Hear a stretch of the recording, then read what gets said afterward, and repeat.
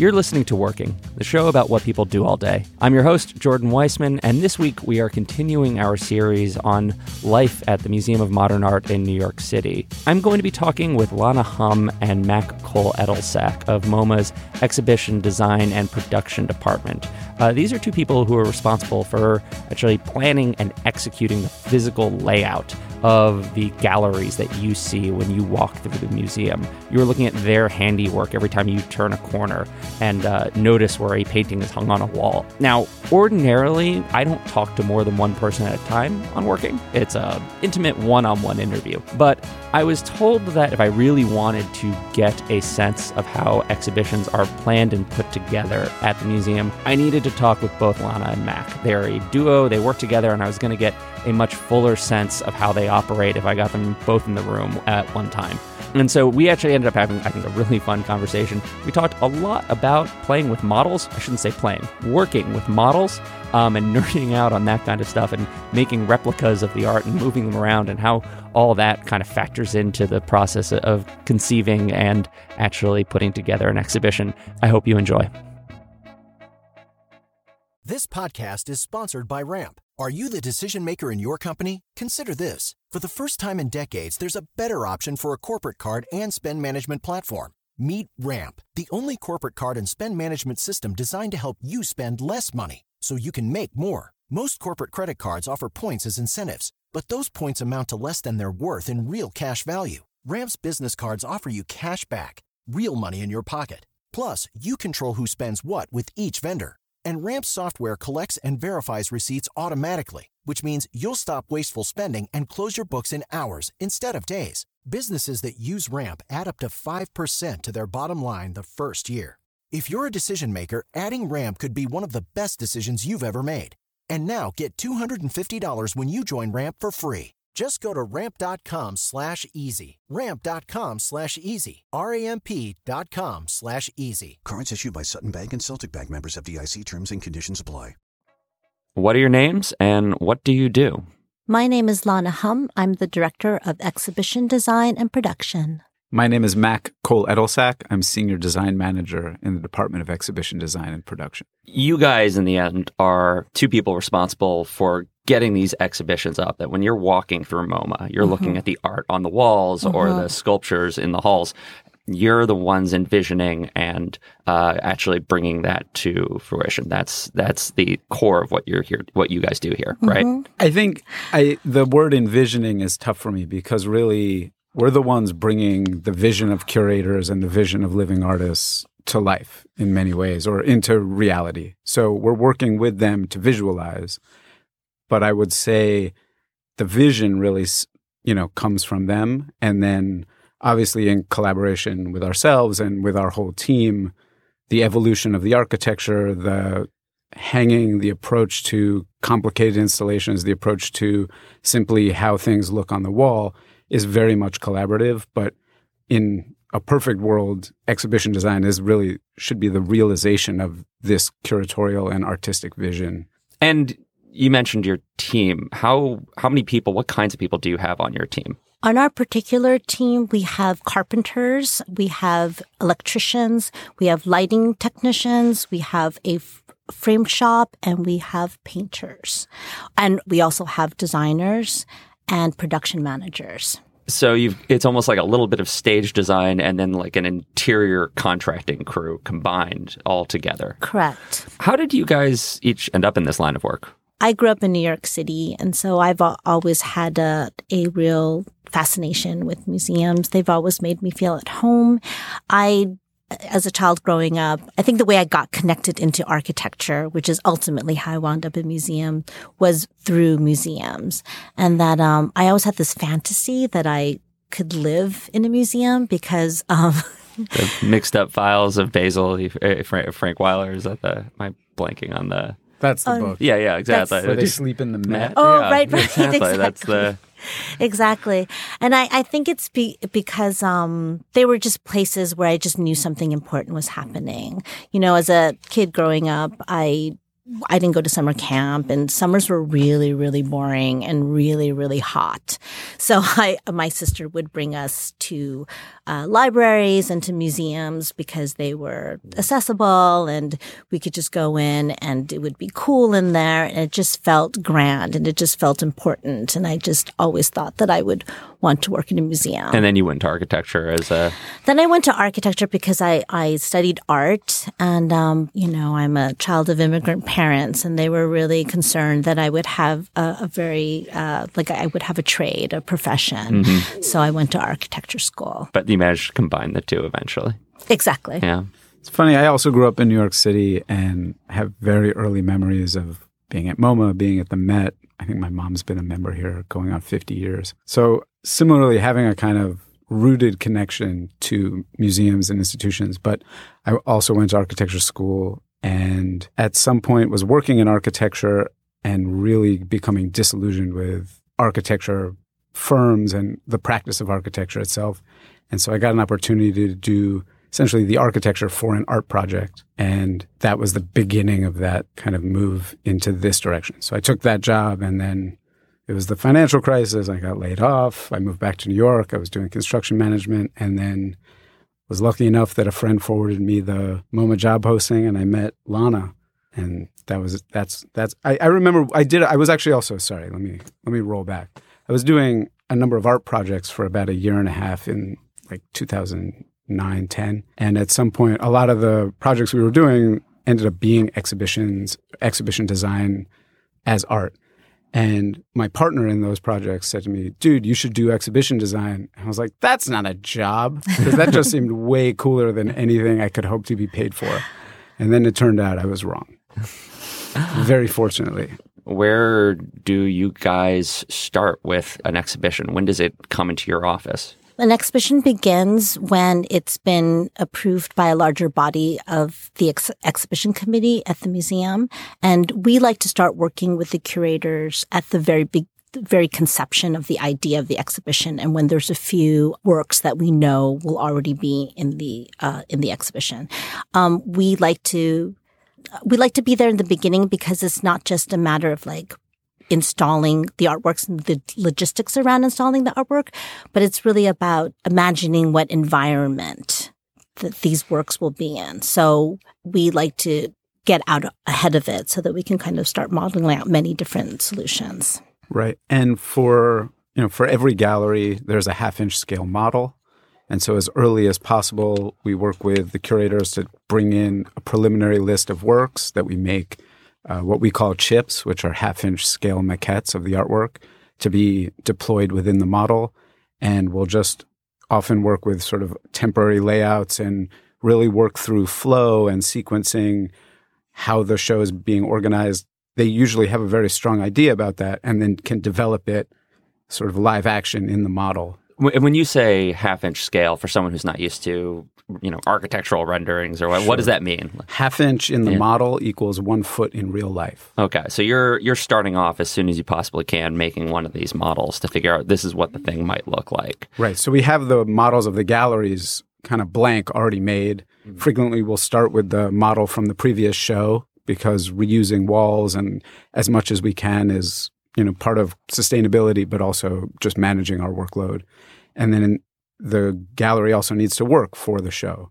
So, rearranging walls, moving casework, things like that. And so you're also taking like little chips that are going to be, this is this Van Gogh masterpiece that might go on this wall, or it could go over here, and here's where we put this sculpture, and you're kind of arranging them all around at that point. Correct, and we do work with the curators on that, and we find that the model is a wonderful tool to do that because it's very tactile, and that the curators feel like they can actually just like put their hands in it and physically move things around, and therefore they have like a greater command of where things can go, and they can again quickly visualize solutions. Is that how that meeting actually goes? You stand around with the curators and you guys kind of play like Civilization? Absolutely. And yes, everyone exactly. gets their hands in there. Oh, exactly. Really? And it's funny because like you can move something so easily. Like you can move like a wall really easily, and you can tweak it to 6 inches. But in real life, like that's so much harder thing to achieve. So 6 inches. So you're just like, I'll move that wall 6 feet. And, that's right. And you're saying, you just told my construction crew to do.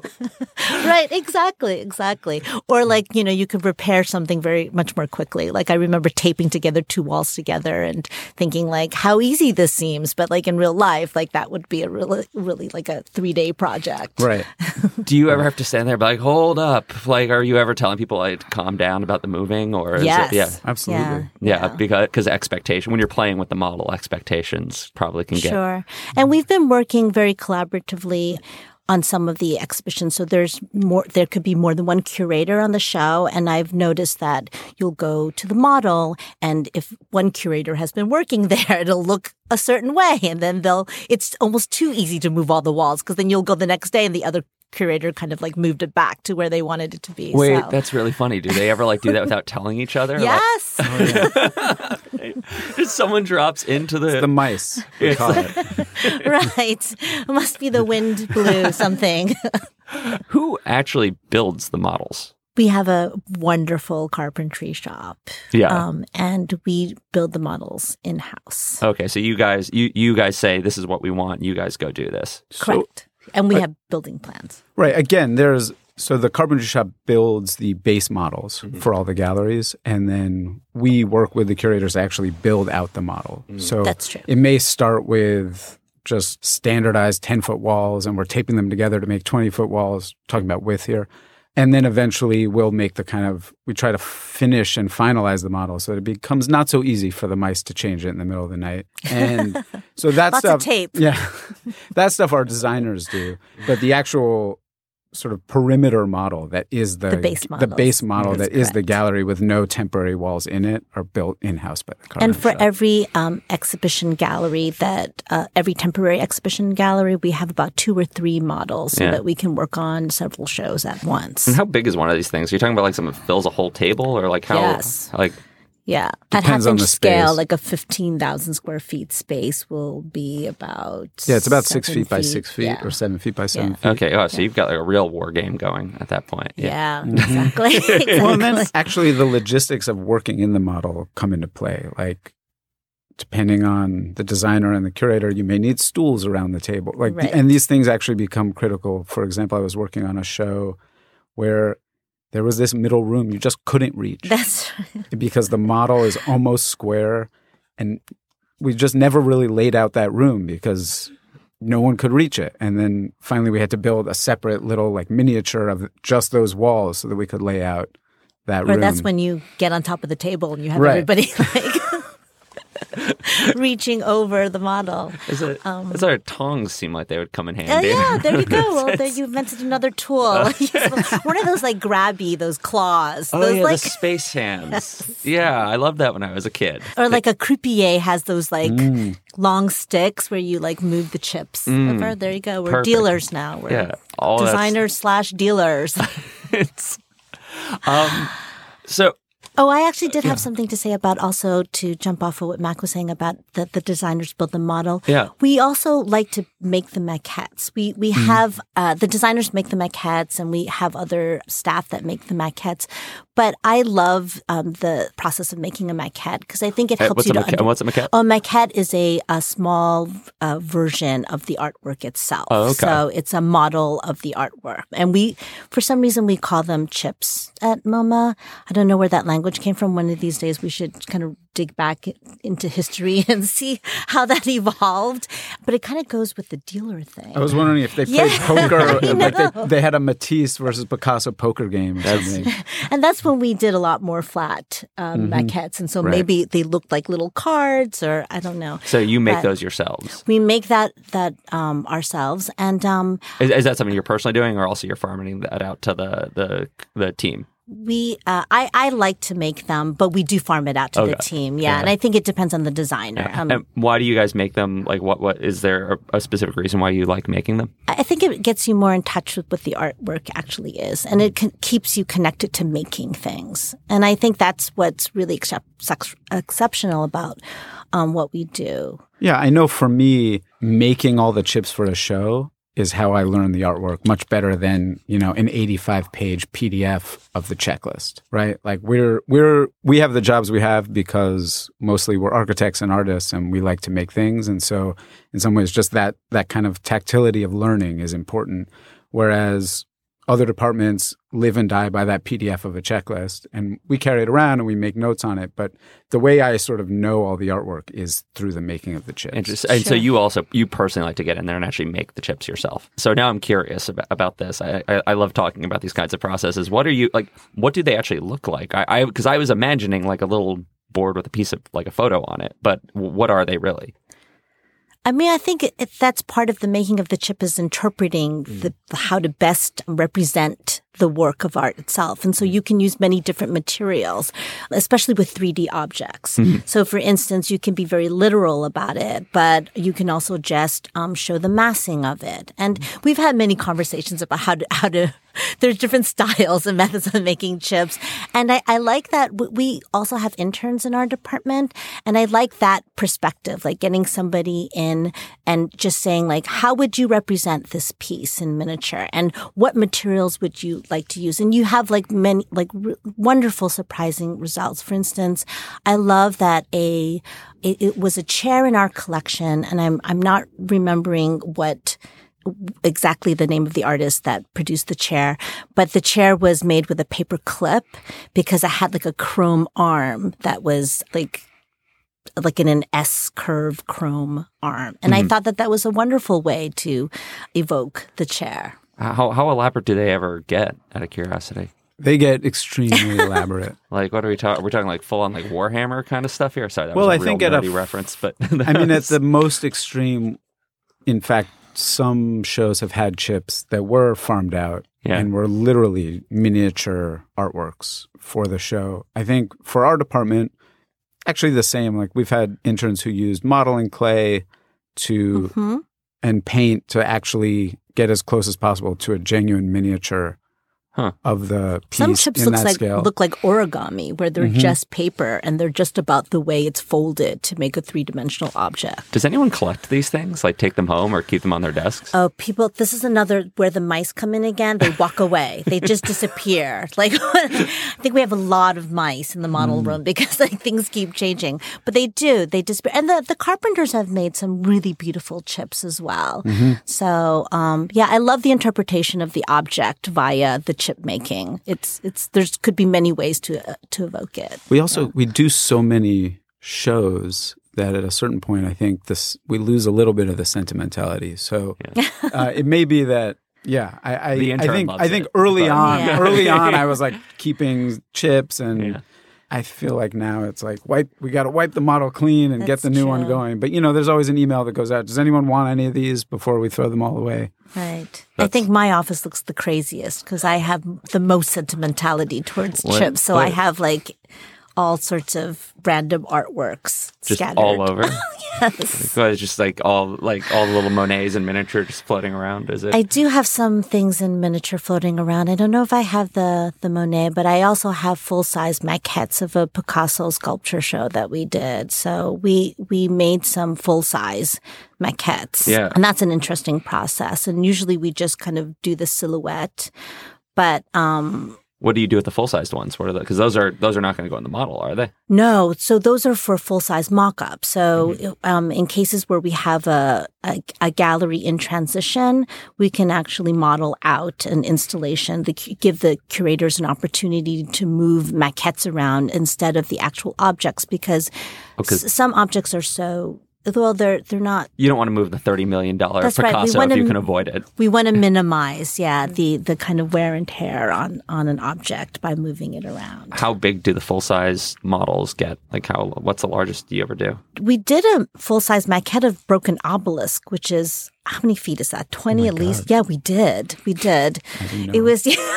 We did. That's wild. That was that's really, really tall. Is it? And the base is what, 10 feet? It's a 10-foot pyramid? That's right. It's 10 foot. So I think it's at least it's less than 60 feet because that's the height of the atrium. Right. So it's maybe about 40 feet. It went past the soffit? It went past the soffit for sure. Like it's 40, about maybe about 40 feet. Yeah. So you did a 40 by 10 foot obelisk that you built that and moved that around rather than made it out of cardboard. Yeah, actually, and I think that I think after the mock-up was over, we discovered that maybe like 4 of us could fit inside that cardboard pyramid. That's awesome. It's sort of like a sequoia or something, like where you're inside a tree. There are moments where we even will work with conservation on whether it's a full-scale mock-up or a full-scale maquette or even on the chip, we actually can discover things about a work. So there's a work in our architecture collection that is really complicated to assemble, and the installation instructions, while beautiful, are a little hard to decipher. And so actually in making the chip, that became how now the registrar keeps track of how to install, like how to build up that piece. So a lot's riding on that model when you're. Yes. So how many variations do you go through when you're coming up with the layout? It really depends. I mean, there are shows where we've probably gone into like 20 or 30 versions of a floor plan. And some of that is working very quickly in CAD and showing ideas to the curator, because obviously rebuilding them or building out the model with each layout and redeploying the artwork can become onerous, but you can kind of quickly look at some layouts if you're thinking through certain spatial propositions. And CAD is that a computer program or? Sorry, AutoCAD, yeah. Okay, great. So AutoCAD is our computer-aided drafting program. Is that what you guys use when you're like first, like you do that and then you go to the physical model usually, or is it both? I would say we actually frequently start with the physical model, and then if it seems like we actually have to work through a number of variations to show the curator kind of what these ideas mean in space, that's where you might get into drafting early on. I see. And then once you're sort of finalized on the layout, then you really have to produce construction drawings and installation plans for the show before it actually goes into production. This is the story of the one. As head of maintenance at a concert hall, he knows the show must always go on. That's why he works behind the scenes, ensuring every light is working, the HVAC is humming, and his facility shines. With Grainger's supplies and solutions for every challenge he faces, plus 24/7 customer support, his venue never misses a beat. Call quickgrainger.com or just stop by. Grainger, for the ones who get it done.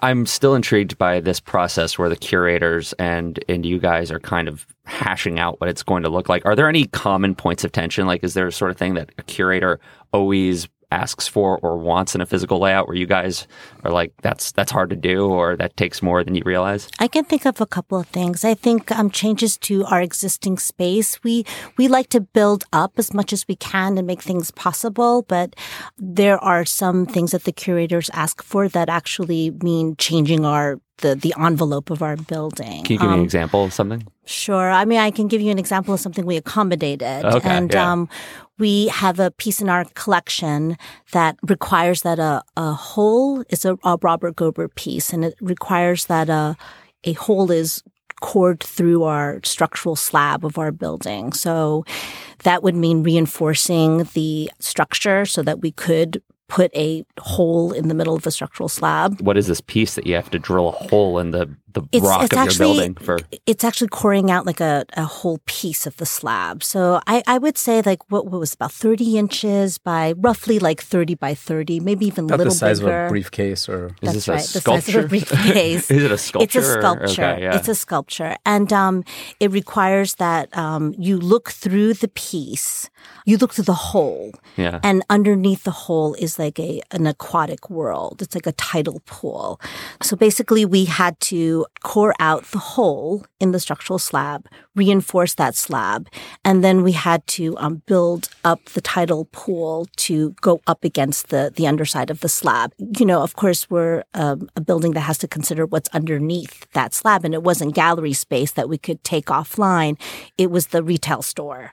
So we had to work with the retail store to do the work and to make. Oh, actually, that was another piece. In retail, we had the hole for another piece. They're untitled, but it's the Matthew Marks piece that had the fountain. Yeah. But thankfully the tidal pool lived in a hall where the staff would only populate that hallway. So in order to make this exhibition work, you had to cut out a piece of your building, a structural piece of your building, put essentially an aquarium underneath it. Correct. And then have that kind of dangling above the... Correct. We built a scaffold up so that it was supported, but and have it in a corridor that normally staff would traffic through. Yeah. So you're doing construction. Yeah. Real construction. Oh, yeah. That's, not just like interior design kind of stuff, but like actually like, structural stuff. Yeah. And something like that, interestingly, you can only, I think Lana was the designer on that show, so can speak to this better, but like there were only a few places we could do That's that, correct. right? Right. So we did work with realistic expectations. I mean, like we did try to locate the piece. And Robert Gobert was just the most wonderful person to work with and understood that would be what we had to consider. So we couldn't just put it anywhere on the floor. That's interesting, though. So that kind of implies to me that sometimes these sort of architectural or design considerations actually will determine the flow of how people see the art and like the order in which you can present things, because it's like, well, this can only go if you're if it's not just paintings. It's like, well, this can only go in one room or something along those lines. Are there any other kind of examples like that where you just have like a big piece that, it's like, well, this has to go here. There's no other. Yeah, I mean, we have certain rigging points in the ceiling that are designed to take a certain weight. So if, for example, you're going to hang something in a show that's extremely heavy, that's kind of predetermined. I'm trying to think of... There's ceiling height requirements, so not all the works that we receive that we have on loans or have in our collection can fit in all the galleries. I mean, even I'm thinking with Robert Rauschenberg, a piece called Mud Muse, which for the first 3 or 4 months working on the show, we had just always assumed was going to be in one space. And then after looking at it with security, visitor engagement, we have this kind of big model meeting, just reviewing the logistics and the planning for visitor flow, et cetera. It became really clear it should be somewhere else. And what was that piece? That was called Mud Muse. What did it look like? It's a large...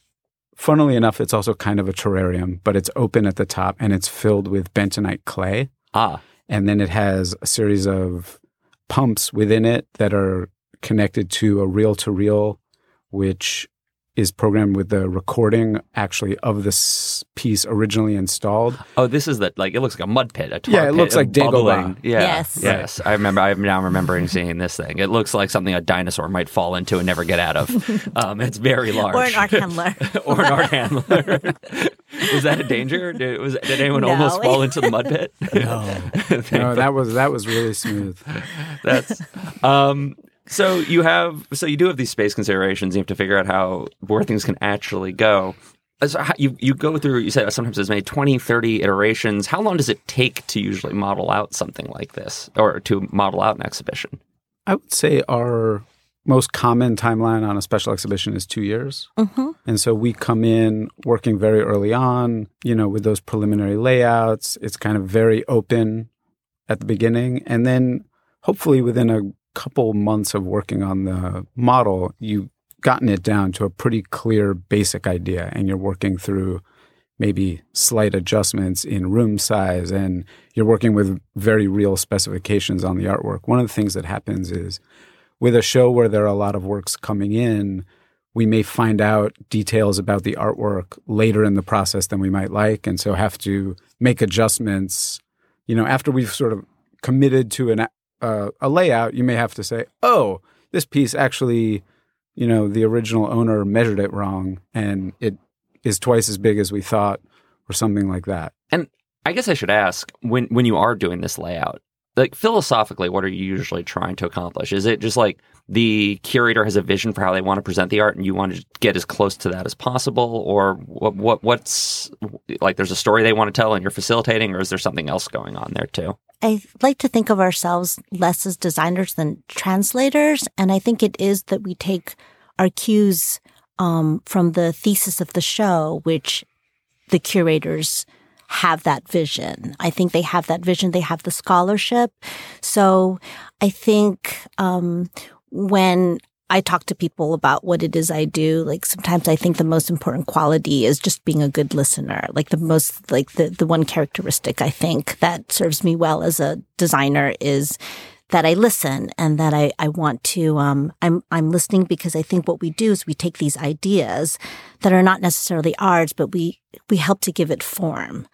So we are really paying attention to the vision that the curator sets. I think that's extremely well said. I was just going to say specifically one of the most common things we have to balance is there's almost always a desire for an open feeling in the galleries and also frequently a desire for discrete areas to follow either a chronology or a thematic development through, say, an artist's work.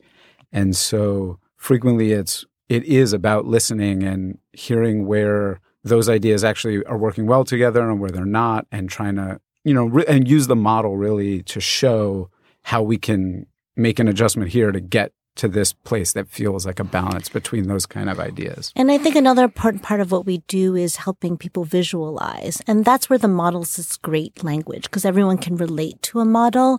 Whereas we have done other things, for instance, Mac brought up using AutoCAD. Not everybody can relate to a floor plan the way Mac and I can relate to a floor plan. And not everybody can relate to an elevation or even a rendering. The model seems to be this very wonderful, that everybody can, first of all, everyone loves things in miniature. So that's like a immediate connection. They're like, oh, this is great. It's this is a MoMA dollhouse. Yes, exactly. A MoMA dollhouse, or this world that I can just kind of control and move around. Yeah. And so I think that's a great way to kind of get people involved in the show is via the model. You brought up an interesting point, though, that I've never really thought about, but you said that you're striving to keep these spaces open, but at the same time actually guide people. So it sounds like, at the one hand, you don't want everyone feeling like they're being sort of, pushed through a tunnel to get to a certain place. You want them to be able to run around, but you can't also just have free range visitors just kind of going any which way, or they won't understand what's going on. Right. So it seems like that's kind of part of the tension. Right. You don't want people to feel forced through it. It's almost like you want that kind of, I think I'm meandering, but I'm really getting this very chronological, specific story. It's like you want to gently hold their hand sort of as they go through. Yes. Once you've gotten past the modeling and the curators going behind each other's backs, spy versus spy style, and playing the board, playing around with it, what comes next? Where do you go from there? So we start logistical planning for the shows. We, like Max said, at some point, we have to have a moment where we're not modeling out solutions anymore, and that the model becomes fixed, and that we start to make construction documents, and we start communicating to the building crews what we have to do to get the show accomplished. And depending on the curator, the model may be used as a reference and with an understanding that those works will end up in that room, but very likely will be rearranged in an exact manner on the wall during installation. And some curators want to get those elevations dialed in perfectly so that the show can almost be hung automatically. It's never hung automatically, but there's a huge variety from show to show with how that final installation compares with the final model or the final installation plan. And why is there so much variation on that? I think it's style, and also some things you just can't see until you're working with photographs of the artwork in miniature. Mm-hmm. And then the artwork shows up and it turns out it's far more beautiful than the photo was and needs to have its own wall. Or it turns out that these two works just don't look right together when they're lit properly and they're on the wall, and so they need to be separated or they need to be brought together. Sure. And those conditions of the site sometimes that are unexpected, like maybe there's reflection off other works, or maybe a piece is particularly has a light quality to it that you didn't expect. It's throwing off light onto other works. So there are unexpected things. So you want to leave enough flexibility so that when the artwork arrives on the floor, that we're really giving it the proper environment. Who is making that call? Is that you guys when it's showing up and you're saying, actually, this painting needs its whole wall to itself? That's curatorial. Yeah. That's curatorial. So it's more stress for you guys to then plan around. We're pretty well planned for that. So in a show that recently went up, we got to the floor, we had a model, we had an installation plan, but we also understood that. So Black Pope this is for the Charles White retrospective. Black Pope is on one wall, and we knew that was going to go there. And the backside of it, we had a strong idea about what would go on the backside, but we also knew that the curator wanted to try 2 or 3 different things. And so we're fortunate to have enough of an installation period where we can do that without everyone losing their minds. So built into our installation period is testing and trying things out and, moving things around on the floor, leaning them against the wall, seeing what works well together, what doesn't. And this is where all the other players that I mentioned earlier come into play, because we also have a lot of in-house resources. So, for instance, if a work comes in and it's framed a little differently than we had thought, or we didn't have enough documentation of the frame, it's actually something we can consider when it arrives. We have a frame shop, and they can make a new frame for it. They can make it even more beautiful. When you guys are in this period where you finalize things and you've started installing, what are you actually doing individually? Like, are you kind of delegating work? Are you going into the galleries and doing stuff? What are your roles at that point? I think that's where we switch into production mode, and we're production managers. And so we are orchestrating what needs to happen for the ultimate display of the piece. Yeah. In a perfect world, once we've gotten through the installation of the previous show and then construction for the current galleries, and then we're into art installation, in a perfect world, our department really doesn't have much to do other than lighting. But in reality, if a video needs to move, if it turns out a piece requires power that we didn't know, or the piece that requires power has to move for various reasons and the power needs to be rerun, we're there to really manage the production of those changes during the installation. Meanwhile, there's an art handling and preparation team that is really focused on moving the artwork, hanging the artwork, working with the curators to arrange the artwork. And then depending on the curators, their desire to collaborate with us during installation is just kind of personal choice. Construction. You guys have to disassemble the old, show, whatever was in the room before, and then build out the new space. How does that process unfold? Where does that begin, and how do you guys get going on that? After the previous show has been deinstalled and all the artwork is off the floor, the first step is usually demolition. So whether that's selective demolition or complete demolition, our carpenters come in, remove the sheetrock, remove the studs. We have now, most of the galleries, we have a system worked out where we're able to, all the galleries, we're able to reuse our metal studs.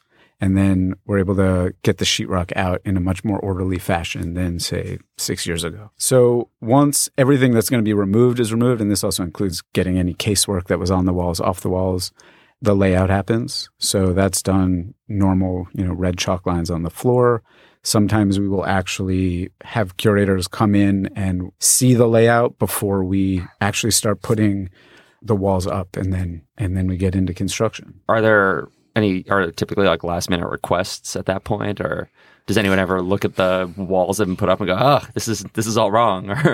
We try to be flexible enough to make those changes, but we also try to limit it, because a small change will have like a ripple effect, and that could just like ripple through the whole exhibition, and it can, what seems like a small ask could actually turn into to have a big impact. Right. And also because the plans for the exhibitions are filed for changes in public assembly with the FDNY and with the Department of Buildings, there are only so many changes that can be accommodated. But we do understand going in, let's say we're going into a show where we know the exact placement of this wall that's going to have this work just has to be decided in the space by the curators. We'll plan for that. And so we'll have laid out the other walls, and they'll come in and we'll have studs on sawhorses, and we'll maybe move those around so they can get the exact placement of one or two of those walls. But we're pretty precise about what that is going to be before we hit the floor. It's not just like, this looks okay, but let's move everything. That's right. And by this time, we've been working with the curators very closely, so we know where there might be insecurity about something. Like we know like what decisions like we all love and know for sure, but we know where we would like to model something out a little more closely, like in the space. That's interesting that you said that it has to be approved by the FDNY. I guess they have to make sure that you're not building a fire trap, right? Or what are they approving exactly? Yeah, it's mostly it's making sure the egress is maintained, all the rules around egress. So the building is filed with a base public assembly plan, but that base plan is actually with all of the galleries open as they were originally shown on the architectural plans. And so when we build temporary partitions, et cetera, that has to be filed and we have to work with our architect of record to actually draw those egress plans and make sure, as you say, we haven't made a trap. Egress is meaning how you get out. Yeah. Oh, yeah. How the hell how you get the hell out of it if there's a disaster. So, yeah, you can't play around too much because there's a regulatory aspect of it. That means you have to kind of keep within the basic outlines of what you gave for the city. Correct. Okay. Aside from the kind of aquarium we talked about earlier, what's another example of a architectural challenge you guys run into, or a construction challenge? It's tough in hindsight because our teams are so good that it's hard to remember what was hard, even though I know we've done incredible things that seemed really daunting beforehand and were certainly a little harrowing in process. But you look back, I'm thinking of, for example, What It's Like, What It Is, number 3, which is a piece by Adrian Piper that we recently acquired and installed in the atrium.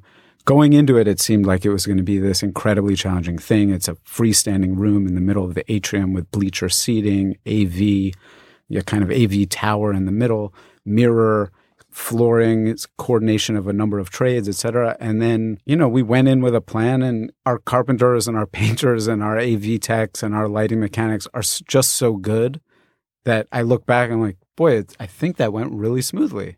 And I know there were challenges, but, building a building in the middle of the atrium is a pretty big challenge. And we seem to pull it off. And you worked out some things like how to maintain the top of the piece, because the atrium is this vast high-ceilinged space, and as such, it does tend to gather a lot of dust in that area. So there was like a creative plan for how to keep all the dust off the roof of the piece.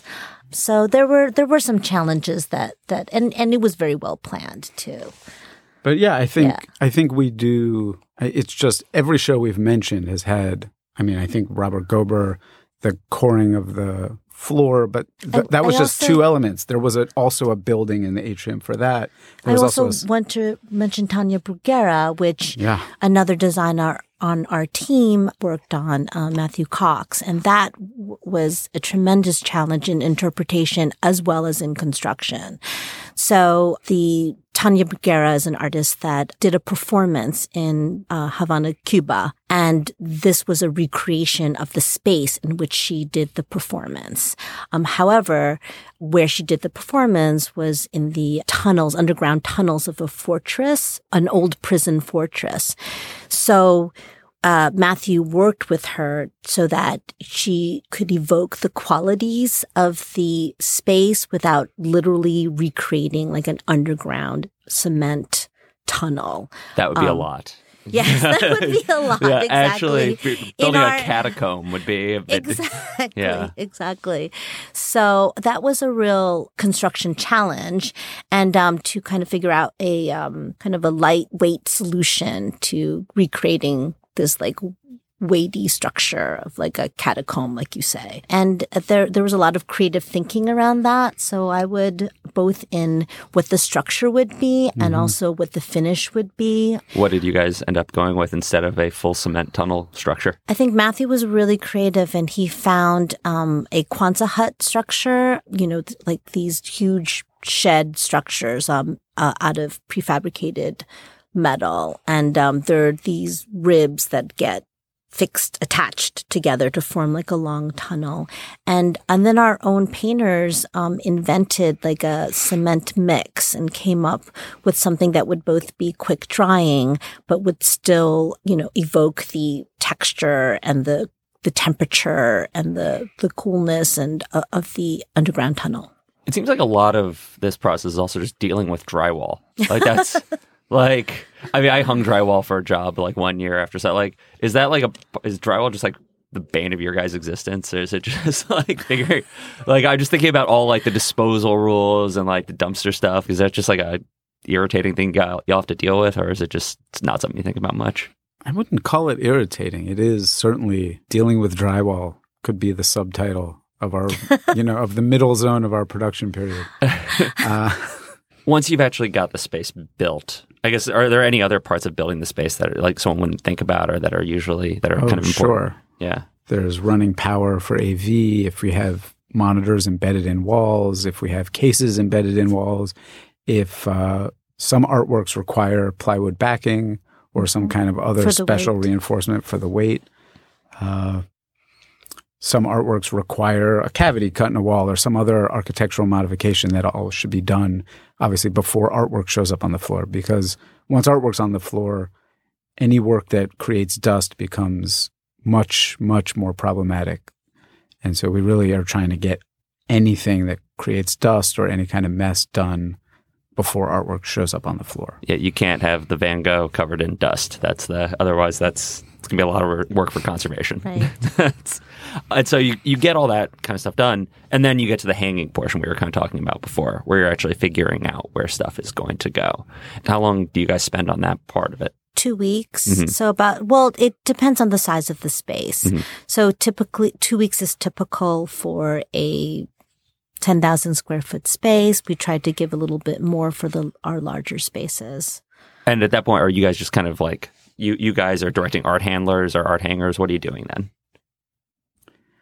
This goes back to, it really is the curators directing what's happening and working with registrars and working with art handlers to come up. We've already got a sequencing, right? So the registrars have created an installation plan based on the courier schedule and any kind of like particular sequencing. Maybe the curator's traveling for one day.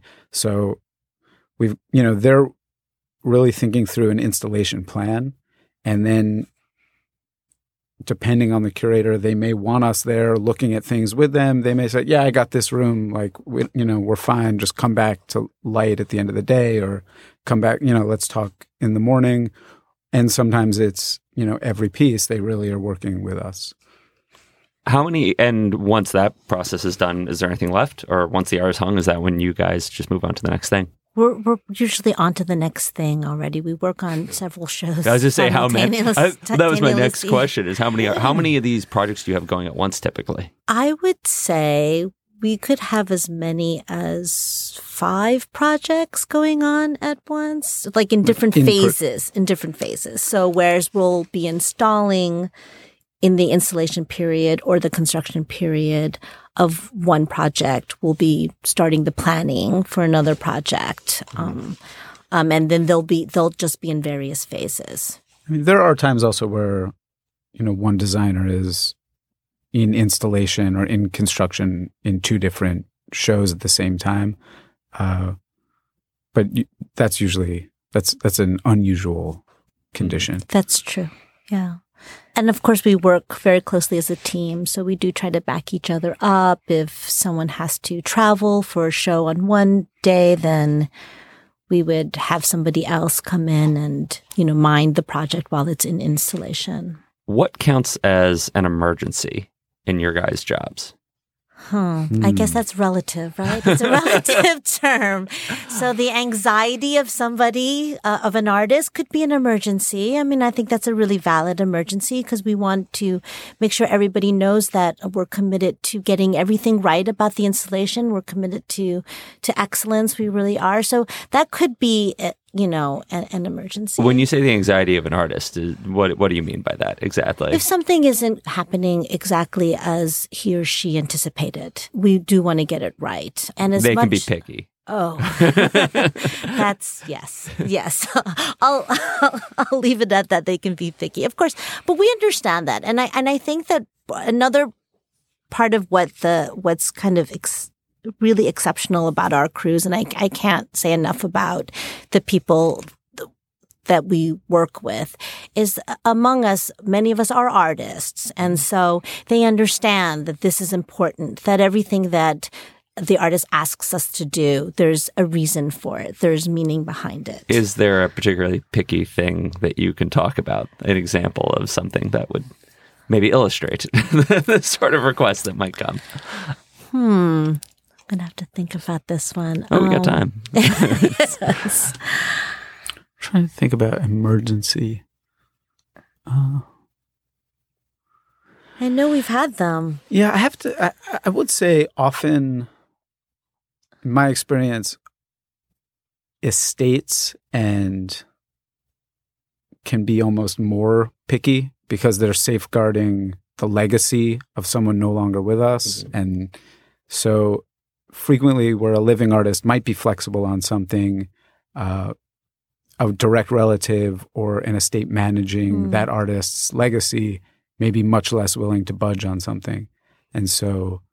Because it's not like you can ask the artist if this is acceptable or what's the right thing to do in this case. Is it like an example, they don't like where something is being presented in the room, or what kind of thing might an estate get angry about? Yeah, I mean, I remember there was a show where I spent 2 weeks being told that a wall was too tall until toward the end they decided it wasn't. That wall was too big? So it was a wall that didn't. Wall. It was a wall that didn't go all the way to the ceiling. Okay, and obviously lowering that would constitute a major piece of work after art is already on the floor. So we would really like to avoid it. It's something that, I mean, again, because of the people we work with, we can do almost anything, but it also was not the right place to put priority. And we had a lot of other things to do at that time. And so we talked. You want to avoid dust. We talked and we said, look, I understand you want this. I have to get these other things done. We can, let's look at it when things lighten up, et cetera. And by the end, they were, at that point, they had lived with it for a week and a half. And they thought, oh, yeah, no, I get it. It looks great. You spent 2 weeks trying to tell them, no, you don't have to cut the wall in half. Okay, I can say that. This episode is brought to you by Progressive Insurance. Hey, listeners, whether you love true crime or comedies, celebrity interviews, news, or even motivational speakers, you call the shots on what's in your podcast queue, right? And guess what? Now you can call the shots on your auto insurance, too. Enter the Name Your Price tool from Progressive. The Name Your Price tool puts you in charge of your auto insurance by working just the way it sounds. You tell Progressive how much you want to pay for car insurance. Then they'll show you a variety of coverages that fit within your budget, giving you options. Now, that's something you'll want to press play on. It's easy to start a quote, and you'll be able to choose the best option for you fast. It's just one of the many ways you can save with Progressive Insurance. Quote today at Progressive.com to try the Name Your Price tool for yourself and join over 28 million drivers who trust Progressive. Progressive Casualty Insurance Company and Affiliates. Price and coverage match limited by state law. Now the question I'm asking everyone at the end of these interviews: what is your favorite thing in MoMA? It could be a piece of art. It can be a part of the building. Sculpture Garden, hands down. Also Sculpture Garden. Yeah. I've gotten that one before. Yeah, it's just one of the most special places, I think, not only in the museum, but in all of New York City. It's just it's an extreme privilege to be around it every day. I can't offer a better physical example than that. I think non-physical, and I imagine this would be echoed by almost everyone we work with, would be the people we work with. To work in a building with 800 employees and like everyone and get along and feel like everyone's very committed to the same thing and the same ideas. And whether we're arguing about ideas or not, there's a real feeling here that we're kind of in it together from all departments and all kinds of specialties, et cetera. All right. This has been fun chatting. Thank you for taking the time to come by. Thank you. It was really fun. Yeah, thanks. That's it for this week's episode of Working. I hope you enjoyed the show. And if you did, please, as always, leave us a review at Apple Podcasts. And if you have questions or comments or thoughts, please email me at working@slate.com. I've already gotten like 2 or 3 really great ideas for future seasons from listeners, so please keep emailing them in. I really am seriously talking about some of the things you were throwing my way with the higher-ups here at Slate, because you guys have as good ideas as I do sometimes, probably better. Anyway, Working is produced by Jessamine Molly, without whom I would be totally lost on putting the show together. And as always, a thank you to Justin D. Wright for the ad music. See you next time.